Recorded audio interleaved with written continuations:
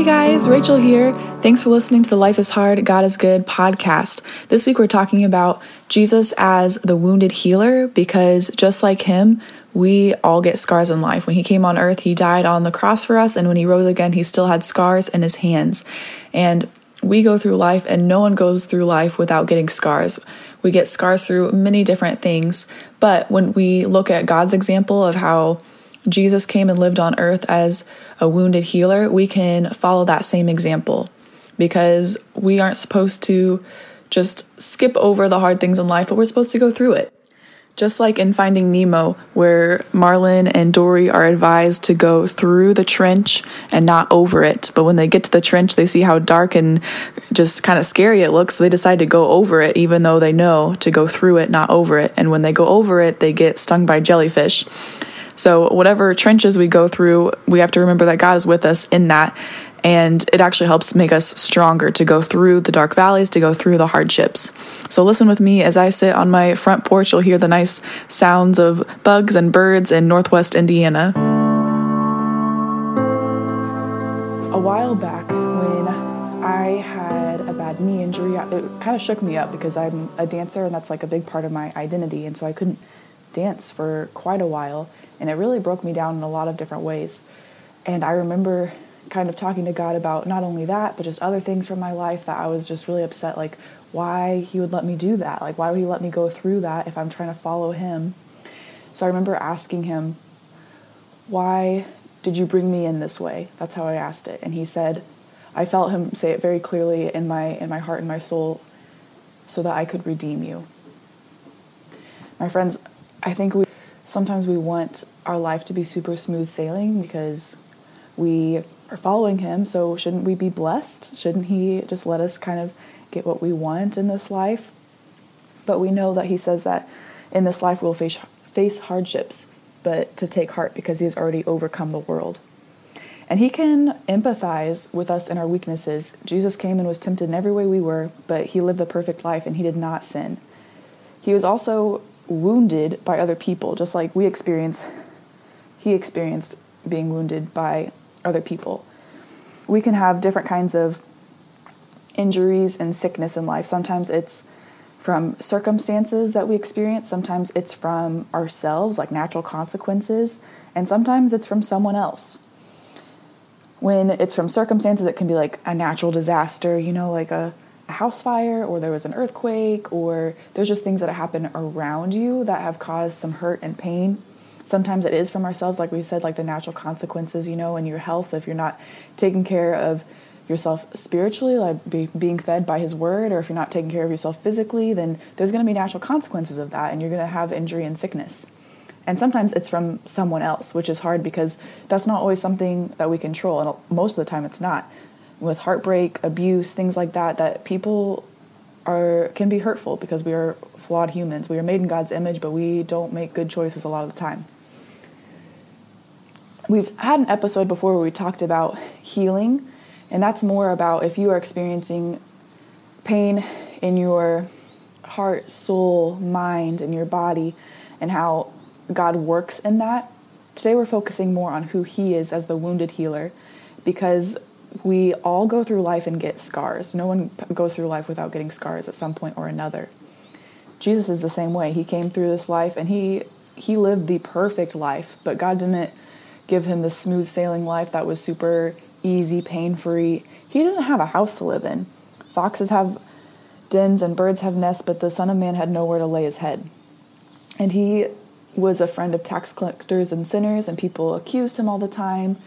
And he didn't live this fabulous life. He was the son of God, fully man, but he did not live a life that was easy by any means. He lost his friend, Lazarus. His cousin was beheaded, John the Baptist. There were a lot of hard things that happened while he lived this life, and obviously he was obedient to death, even death on the cross. So he experienced terrible, terrible pain. And it wasn't from himself. It wasn't because he messed up and had these natural consequences. It was from someone else. It was from us because he carried our sins. That's what makes us clean. In Isaiah 53, this is a prophecy about Jesus, starting in verse 3.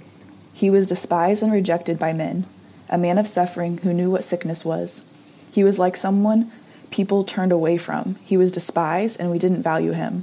Yet he himself bore our sicknesses, and he carried our pains. But we in turn regarded him stricken, struck down by God, and afflicted.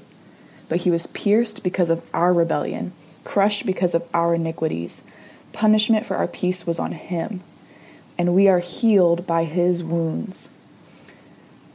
So he was rejected and stricken by other people, by God. God was the one who poured out his wrath on him to take our punishment, not because of anything that he did, but because of what we had done.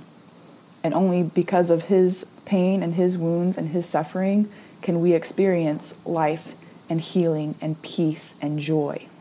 I think something that's really cool to realize is when Jesus rose from the dead, he didn't raise and was completely back to how he was before. He rose with holes in his hands and a hole in his side. Thomas said that he wouldn't believe until he saw the holes in his hand and the piercing in his side. After Jesus was raised from the dead, in John 20, verse 24, but Thomas, called Twin, one of the 12, was not with them when Jesus came. So the other disciples were telling him, "We've seen the Lord." But he said to them, "If I don't see the mark of the nails in his hands, put my finger into the mark of the nails, and put my hand into his side, I will never believe." A week later, his disciples were indoors again, and Thomas was with them. Even though the doors were locked, Jesus came in and stood among them and said, "Peace be with you." Then he said to Thomas, "Put your finger here and look at my hands. Reach out your hand and put it into my side. Don't be faithless, but believe." Thomas responded to him, "My Lord and my God." Jesus rose from the dead and was not restored to how he once was before, but he had scars in his hands and in his side. For us, it's the same way. I think a lot of times we want to experience healing and be completely restored to how we once were. But it's important to remember that when we go through those hard things, we actually come to a place that's more beautiful and more glorious with scars at the end of it. Everyone gets scars in life. Sometimes it's from people, sometimes from circumstances, sometimes from our own selves. But we have a choice. You can choose to heal from those wounds and be a wounded healer like Jesus, who, even though he was rejected and stricken by men, that he chose to suffer and be obedient to death on the cross so that we could experience healing and life with him. Or you can choose to be an unhealed wounder when you don't tend to the hurts that you have in your heart and your mind and your soul and allow God to work in those, to pull out the weeds, to plant new seeds, to really tend to yourself, then you become an unhealed wounder and you hurt other people. Out of the overflow of the heart, the mouth speaks, and reckless words pierce like a sword. And even if it's not with your words, it's with your actions. There's so many things that can happen when you don't allow God into your heart, to search your heart, see if there's any offensive way in you, and lead you in the way everlasting. You can have those wounds that pop up and they hurt other people around you.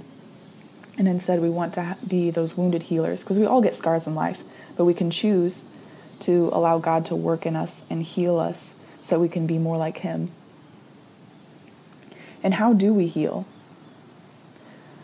We just don't like to go through suffering, and we don't like to have scars. We want to go through and have this smooth sailing life, but that's not how it works, and we know that.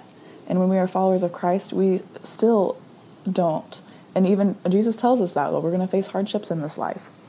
1 Peter 2, verses 20 through 25 say, "For what credit is there if when you do wrong and are beaten, you endure it?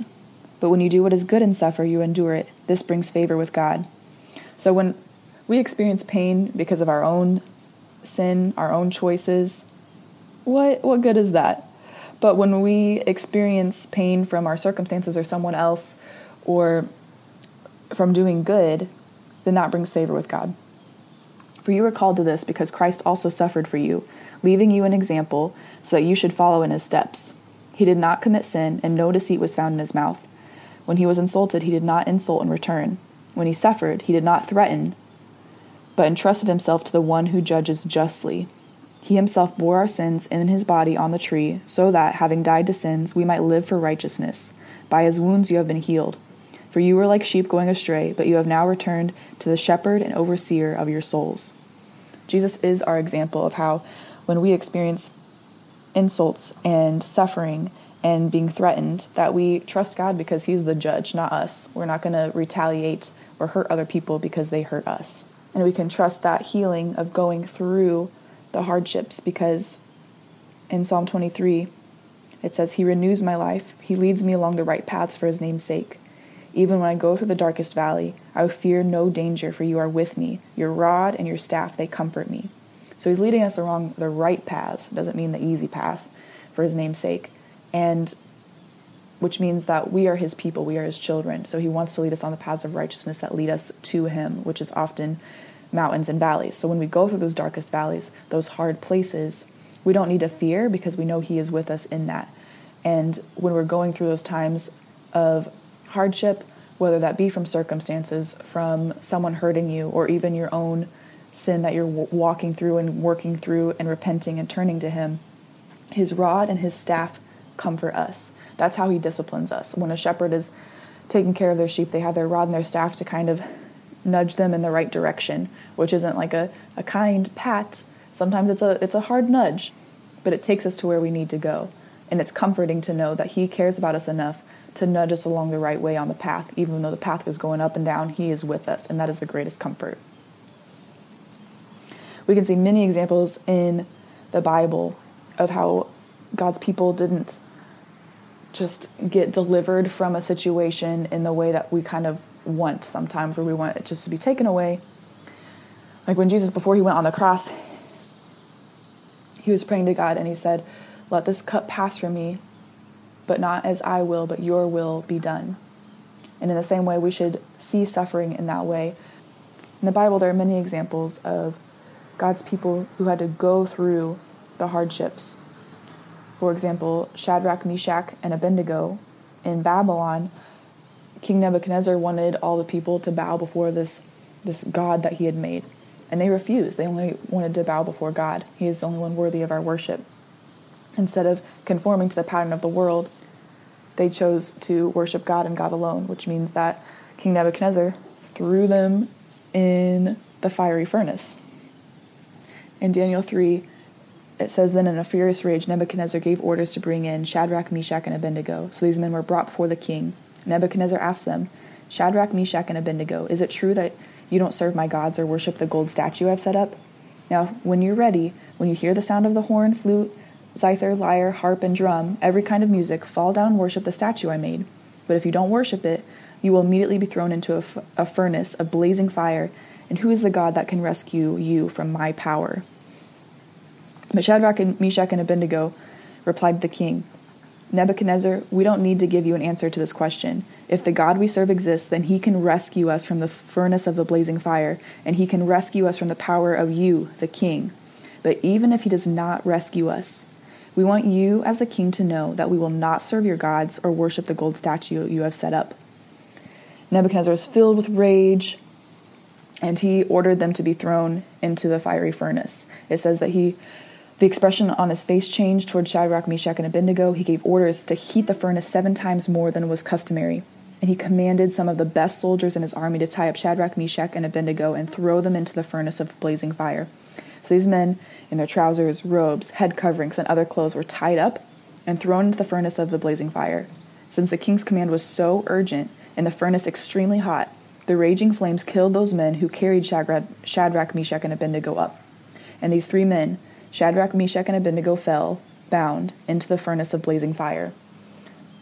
So if you notice here, Shadrach, Meshach, and Abednego weren't doing anything wrong. This suffering came because of someone else. It wasn't because they had sinned and they had these natural consequences or just these like natural circumstances that happen around them. They were doing good and experiencing this suffering. And instead of being like, God, save us, why aren't you saving us because we're following you? They said, if the God we serve exists, he can rescue us. Like they know that God is able. And he can rescue us from you, the king. They weren't afraid to speak up to the king. But even if he does not rescue us, we want you as king to know that we will not serve your gods or worship the gold statue you set up. Are we that bold? So continuing in Daniel 3, then King Nebuchadnezzar jumped up in alarm. He said to his advisors, "Didn't we throw 3 men bound into the fire?" "Yes, of course, your majesty," they replied to the king. He exclaimed, "Look, I see 4 men, not tied, walking around in the fire unharmed, and the 4th looks like a son of the gods." Nebuchadnezzar then approached the door of the furnace of blazing fire and called, "Shadrach, Meshach, and Abednego, you servants of the Most High God, come out." Wow, what a change in his demeanor there. So Shadrach, Meshach, and Abednego came out of the fire. When the satraps, prefects, governors, and the king's advisors gathered around, they saw that the fire had no effect on the bodies of these men. Not a hair of their heads was singed, their robes were unaffected, and there was no smell of fire on them. Nebuchadnezzar exclaimed, "Praise to the God of Shadrach, Meshach, and Abednego. He sent his angel and rescued his servants who trusted in him. They violated the king's command and risked their lives rather than serve or worship any god except their own God. Therefore I issue a decree that anyone of any people, nation, or language who says anything offensive about the God of Shadrach, Meshach, and Abednego will be torn limb to limb and his house made a garbage dump. For there is no God who is able to deliver like this." Then the king rewarded Shadrach, Meshach, and Abednego in the province of Babylon. So they were refusing to worship the statue that he had set up, and they were thrown into the fire anyway. God could have said, "Nope, you're not going to go through the fire." But they did. They went in the fire. And were they alone? No. Nebuchadnezzar saw the 4 men in there, and one of them looked like the son of the gods. They were not alone. So no matter what you're walking through, whether it be a natural consequence of your sin and you're feeling God nudging you and bringing you back with his rod and his staff, see that as comfort because he loves you. He's going to discipline you because you are a child of him. If you're experiencing suffering from a circumstance, you can trust that he is in control, which is hard because why would he let that happen? We know that he can still comfort us, and we can find peace and comfort in him in those situations. But specifically when we are hurt by other people, we can look at God's example through Jesus, who endured the cross. He knew that this would just be a temporary thing. In 2 Corinthians 4, it says, "Now we have this treasure in jars of clay, so that this extraordinary power may be from God and not from us. We are afflicted in every way, but not crushed. We are perplexed, but not in despair. We are persecuted, but not abandoned. We are struck down, but not destroyed. Therefore, we do not give up. Even though our outer person is being destroyed, our inner person is being renewed day by day. For our momentary light affliction is producing for us an absolutely incomparable, eternal weight of glory. So we do not fix our eyes on what is seen, but on what is unseen. For what is seen is temporary, but what is unseen is eternal." The things that we are experiencing in this life that give us scars, that's going to pass away. And we still are going to have scars. Even if you're a follower of Jesus, you're definitely going to have scars. Jesus had scars. Why wouldn't we? But we can choose to allow God to heal us. We can trust him in the deep, dark valleys. We can trust him to heal our hearts, our minds, so that we don't become unhealed wounders, but instead we are wounded healers. That we experience suffering and we remember the joy that is set before us. We can see the end game where there is victory in him because he is coming back. He is coming soon, and we will be with him for all eternity, and we will see him face to face. And that glory surpasses any weight that we feel in this world of pain and suffering. My friends, no matter what we go through, God is with us. He can strengthen us and comfort us in all things. No matter what thorn is in your flesh, no matter what hurt someone has brought upon you, no matter what circumstances you're walking through, no matter what sin you're walking out of right now, God is here with you. Do you trust him? Is your heart open to him? Are you seeking his face? Search me, God, and know my heart. Test me and know my anxious thoughts. See if there's any offensive way in me, and lead me in the way everlasting. Thank you for joining us today for the Life is Hard, God is Good podcast. I love hearing how God is speaking to you and comforting you and encouraging you through his word. You can find us on Instagram at Life is Hard, God is Good podcast. We have a Facebook group where we post updates. You can find us on pretty much any podcast platform. So please rate, write reviews, share with your friends. I hope you have a wonderful week. May the Lord bless you and keep you.